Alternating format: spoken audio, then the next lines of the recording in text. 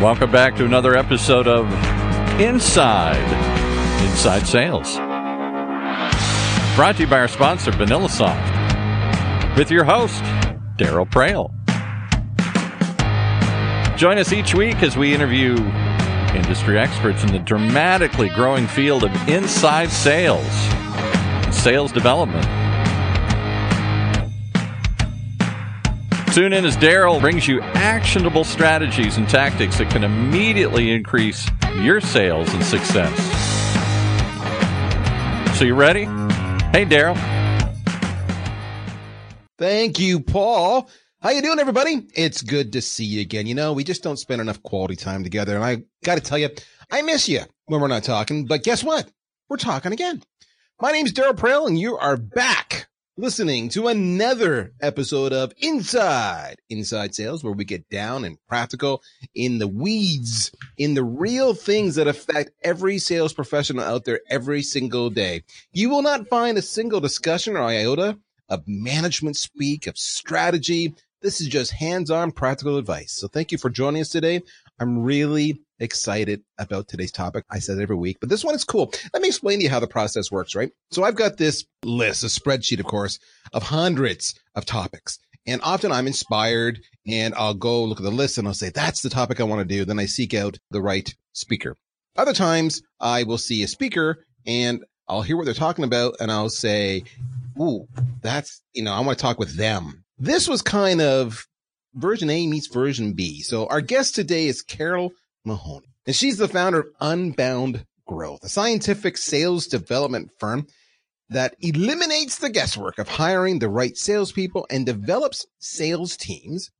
And she uses this cool science-based data and driven process, and it helps salespeople achieve 160% of quota and in less than 6 months. And she claims, and I fully believe her, because once you get to know this woman, she's not messing around, a 98% annual customer retention rate. So I happened to see Carol recently at the Rev It Up conference, and Carol and I have had a chance to, hang in similar circles. And I was so passionate with what she was talking about. I'm like, how can we work together? And she came up with the idea that's very near and dear and personal to her about how our perception of sales, how we perceive sales, impacts our results.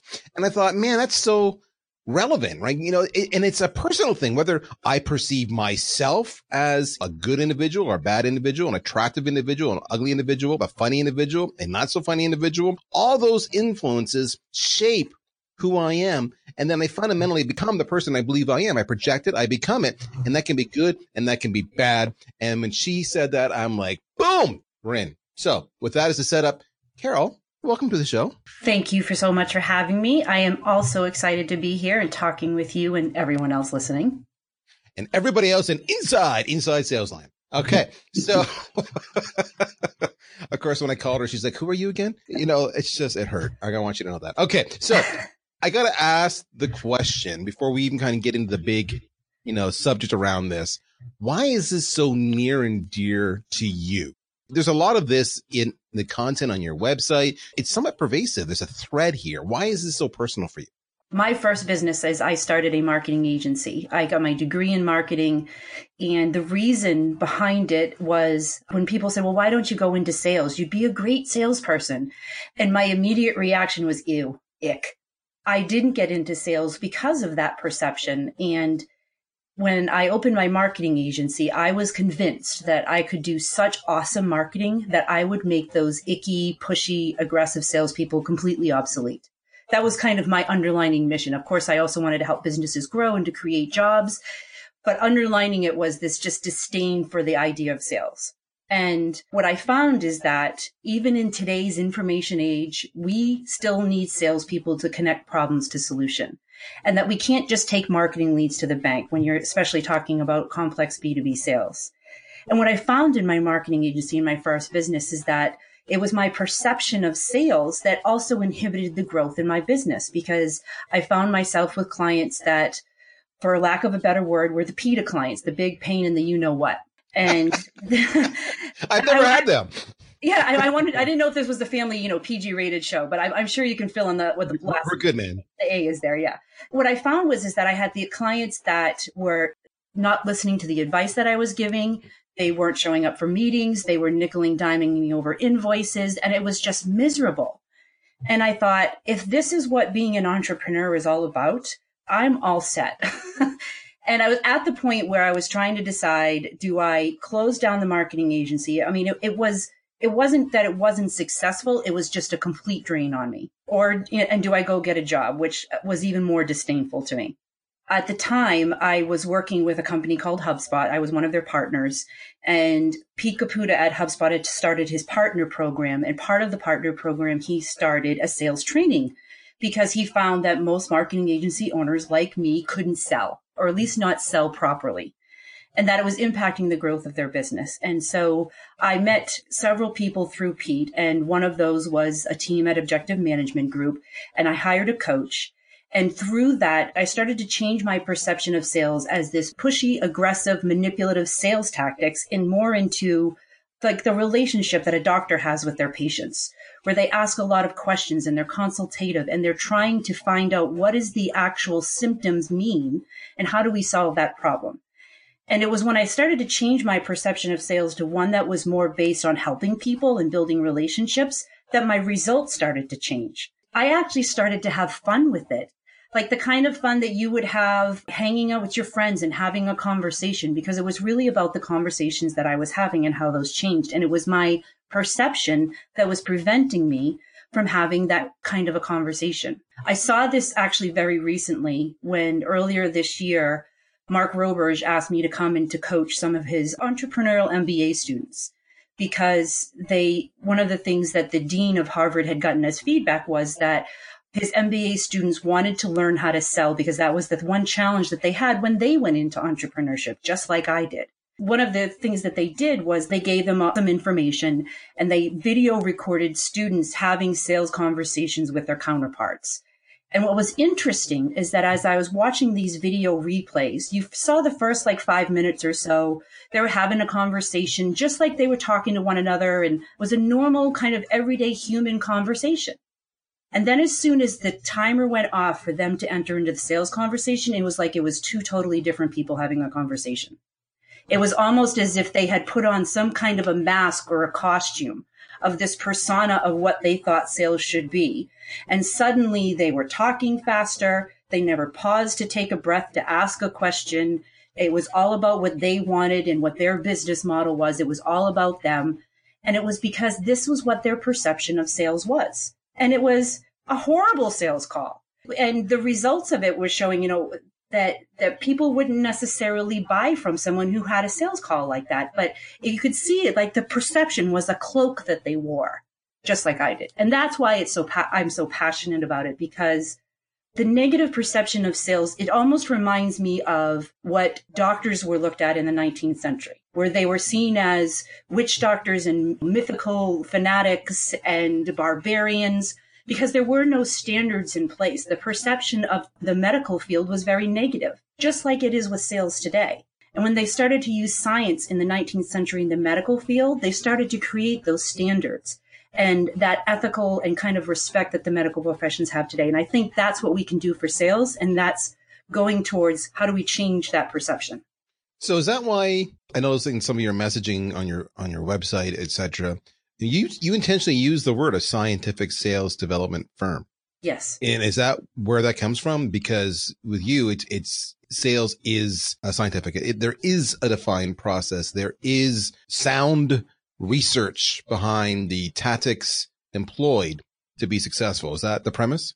Yes. The premise is if you use psychology and how the educational sciences and behavioral sciences and cognitive sciences and neurosciences, it's all about human interaction and human perception. That is all how we impact our behaviors and our outcomes. And so I look at science as a way to cut through the myth. Like if you think about the sales training industry now, this is how I did it. These are my 5 steps. And if you do these 5 steps, you'll have success. But how many people have bought a book or listened to someone talk about how they did something and then they try to apply it in their world and it doesn't apply or it doesn't scale or they're not able to do it?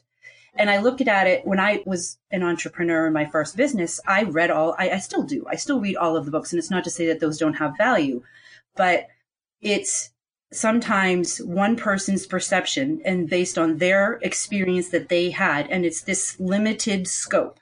There are a lot of variables into whether or not this is going to apply or ring true or prove out.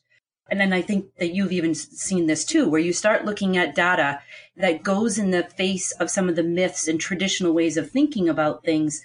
That causes a change in perception. And it also causes people to stop and think, well, maybe not everything I read or everything I hear is exactly as it seems. And science is about testing it out. Make the observation, draw a hypothesis, and do the research and the data to see if this is true. And most people just stop at, well, so-and-so said it, so it must be true.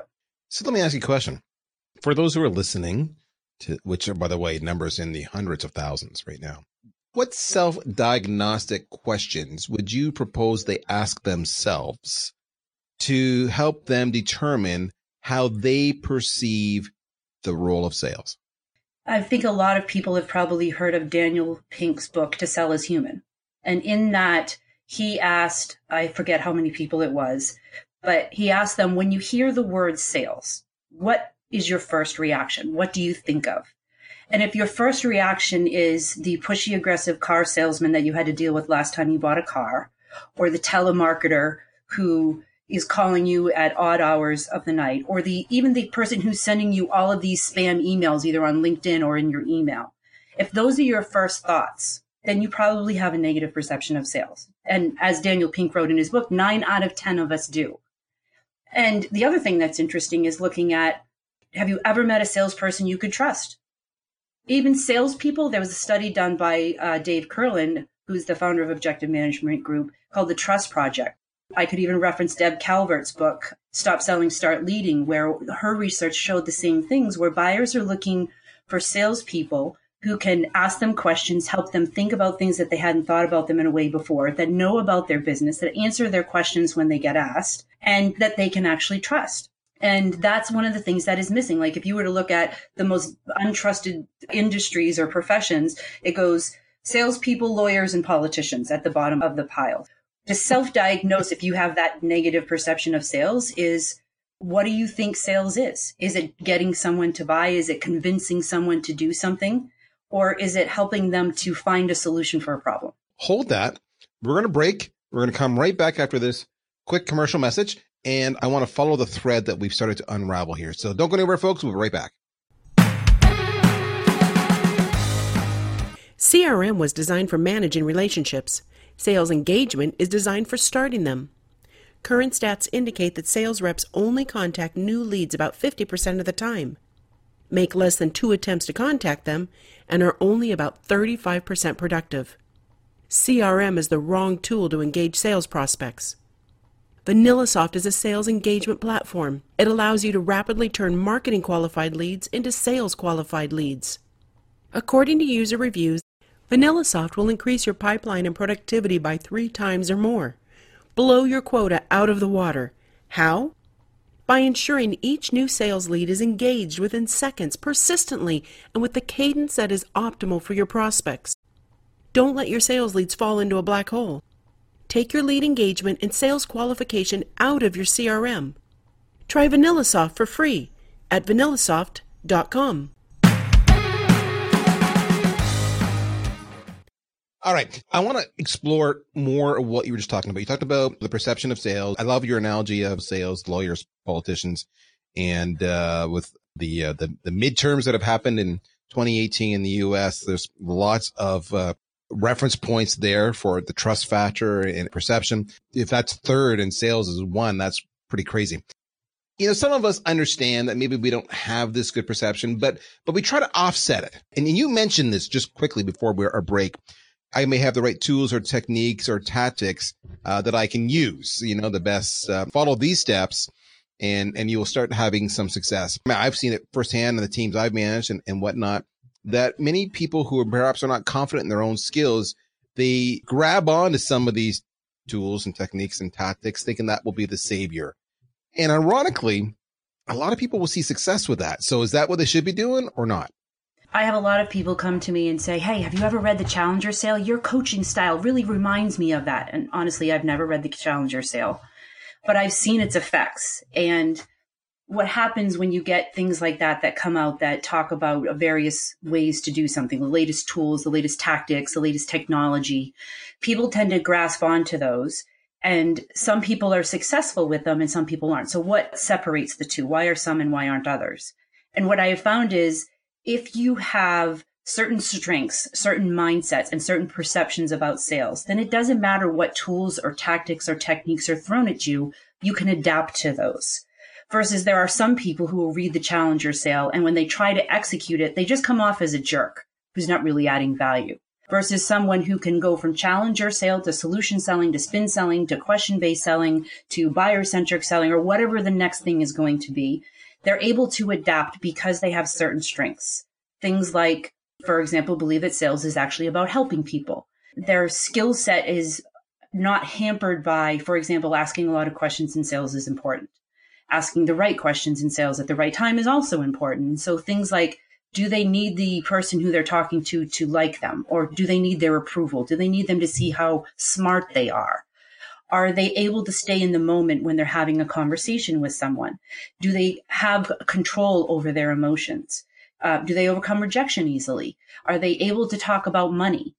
I mean, and our perception of money could be another whole podcast in and of itself, but it affects us in sales. And so without these strengths, these inner mindsets and attitudes, no matter what tools or techniques or tactics we try to use, we're not going to be successful with them because we're trying to band-aid something that needs stitches and deeper work. And I also see some people use the latest tools and tactics as a way to try to opt out of having conversations. Or, for example, how many times have you seen someone, instead of picking up the phone and calling someone, sent an email and then another email and then another email? Because their perception is nobody wants to talk on the phone anymore. There's this thing in psychology that's called the theory of reasoned action, which says that it's our beliefs towards a particular action will impact whether or not we do that particular action, which I think we've all heard of before. But one of the things that's interesting is that it also takes into account what we think other people around us would consider normal to do. So if you're telling your sales team, for example, that they need to start digging for a budget and getting to decision makers and going around people, but they were raised to believe that it's rude to talk about money and it's rude to sidestep people, their belief is going to prevent them from doing whatever tactic it is that you're asking them to do. Also, if we believe that doing something will lead to a positive outcome, then we'll have a good attitude towards doing it. But then, of course, the opposite is true. So if we think that, for example, cold calling doesn't work, then we're not going to pick up the phone and call. But we can change these behaviors. And I think that's the thing that people should understand or take away from this is that if you were to tell me 10 years ago that I would be coaching salespeople, I would have asked what you were taking or drinking or smoking or something, because there was no way in the heck that was going to happen. This has changed. Nothing is set in stone.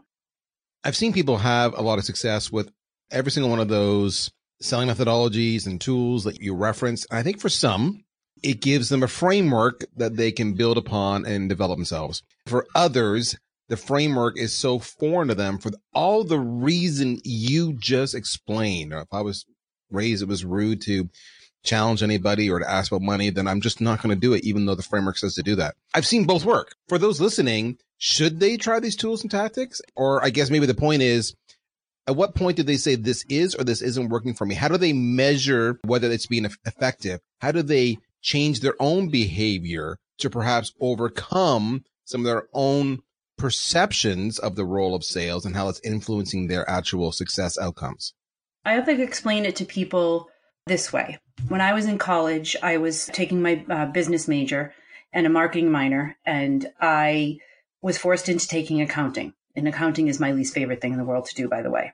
And so I went into the accounting class. I fully expected that we were going to be opening QuickBooks and we were going to be going through and showing and learning how to do this. No. She actually had us doing ledger, like paper and pencil, debit column, credit column, outcome column, and we had to write it out. We had to understand everything that went into it before we were allowed to get our hands on the technology. And I asked her, I said, well, why are you doing it this way? Which it seems like so redundant. We're never going to use this. We're going to be using the technology to do it. And what she said stuck with me, and I've repeated it in every technology company I've ever worked in or worked with. And that is, if you don't understand the premise underneath it, then the technology will never be able to really help you. You'll never understand why you need to do things a certain way, or even where the technology can ultimately help you. So for example, if you're not really good at asking discovery questions and opening a call and building rapport and building a relationship, then when you go to create, let's just say you create an email sequences for when people do certain things, the content of that, the message of that, and how to execute that will come off as, well, like all of the emails and things that we see that are spam and salesy and yucky, and we don't want to answer any of them because the person who sent it has never really learned how to and practice how to have a real conversation to know where does this technology or tactic or latest tool fit into the way I have conversations.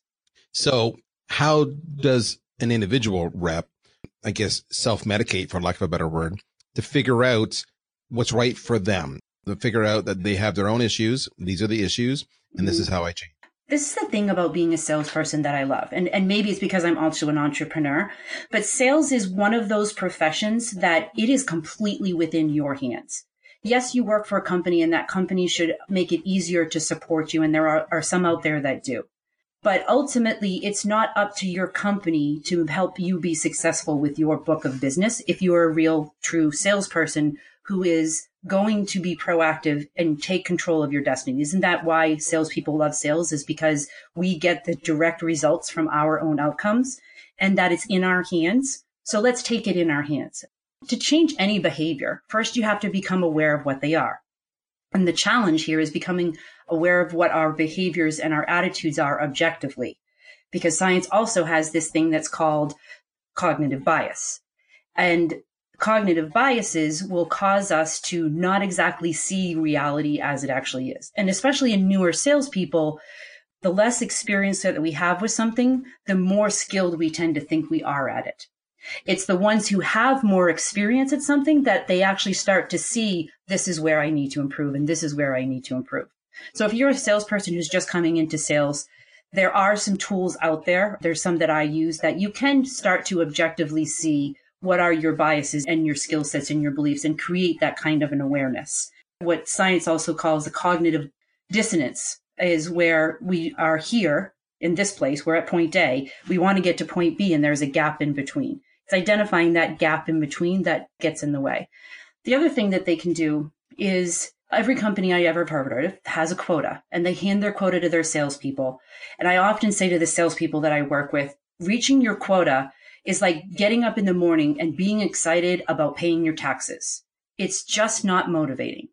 It's what you have to do to keep your job. So for salespeople who want to improve and want to change their behaviors, you got to start with what your why is. What is your why? What is your personal goals? Whether that's an intrinsic goal of wanting to be the best in your company and master your craft, or an extrinsic goal of establishing a lifestyle and providing your family, both can be equally quantifiable. And if you start setting your goals and then looking at your company and your company's quota as the means to the end of your personal goals, that will cause you to start to look at what are the things that are standing in my way. This is you taking your life into your hands. The other things that salespeople can do is not just create the goals, but create an action plan for those goals. Almost think of your sales career as your own business. And if you were to have your own business, you would not only have your goals and have those goals broken down by how many customers do I need to get in order to reach my particular goals, financially and otherwise. And then you start to develop a plan for that of who am I going to contact? Who is in my network? Who can I talk to about reaching the people that I need to talk to? And so now you have the start and the beginning of a prospecting plan. And in that prospecting plan are the people that you know and the people that know the people that you want to know, and coming up with what's the approach going to be? What is the message going to be? And how many of those people am I going to reach out on Monday and on Tuesday and on Wednesday and on Thursday? And so that you start to develop plans with behaviors and activities in them that you need to improve on. There's technology tools that also can help to create awareness, like call recording technology. And listening to your own sales calls is an awesome way to get that awareness of what's going on in your perceptions and behaviors. Because if you can be strong enough and brave enough to listen to yourself, you'll start to hear those things like, oh, I should have asked this question, or I missed it when he said this and I should have gone back and said that. And you can take those things to your manager or whomever it is that you're working with to improve in sales and say, this is what I did on my last sales call. I know I needed to do it this way. Can you help me practice this conversation so that I can do it over again on my next call? And even asking them, I'm thinking about taking this approach to ask this question that I didn't ask on the call. How would you react to that? I actually had one salesperson recently that I was coaching who was trying to reach a CEO of a very large company. And he was getting all of this pushback from the large company that this huge deal, this was going to be the largest deal in my client's company's history. And I said, do you think that the CEO of your company knows that this is a big deal for you and he's maybe just waiting you out to see if you'll give him a discount? He's like, no, they would never do that. I'm like, okay, go to your CEO and ask him if he's ever done that. And he did. And the CEO was like, yeah, this happens all the time. I can wait them out. It's not a big deal. And so it was just that perception that he's like, no, they would never do that. I'm like, okay, well, then let's see. So as a salesperson, if you want to get the perception of your buyer and you have people inside of your company who have the role of VP or CEO or CFO or whoever the decision maker is, have a conversation with them. How would you react to this kind of approach? What would you think if this was said? And you can start to get some awareness of not just of yourself, but also of the other person you're trying to talk to. That is gold. We're out of time. We're going to stop it there. If you liked what she said, and I loved what she said, check out her website, unboundgrowth.com. A couple cool things there when you're there, right? She's got this Mindset Matters guide that'll help you self-identify how your mindset will influence your skill set, exactly as she's talking about in the self-diagnosis. The other part is she has a weekly sales lab, guys. She does this for free. Go there, check it out. Follow her on LinkedIn, linkedin.com, Carol Mahoney, CaroleMahoney. Love her Twitter handle, Carol Mahoney. So there you go. That's all you need to know about her. With that, we're going to wrap it up. Carol, thank you for your time today. Thank you. We're out of time here, folks. I had a blast. And that's it. We'll be back next time with another episode of Inside Sales. In the meantime, you take care, folks. We'll talk to you soon. Bye-bye. You've been listening once again to another episode of Inside Sales, hosted by Darryl Praill, the CMO of VanillaSoft. Tune in every other week for actionable ideas to increase your sales productivity. One of the many shows on the ever-growing Funnel Radio channel, sponsored by VanillaSoft.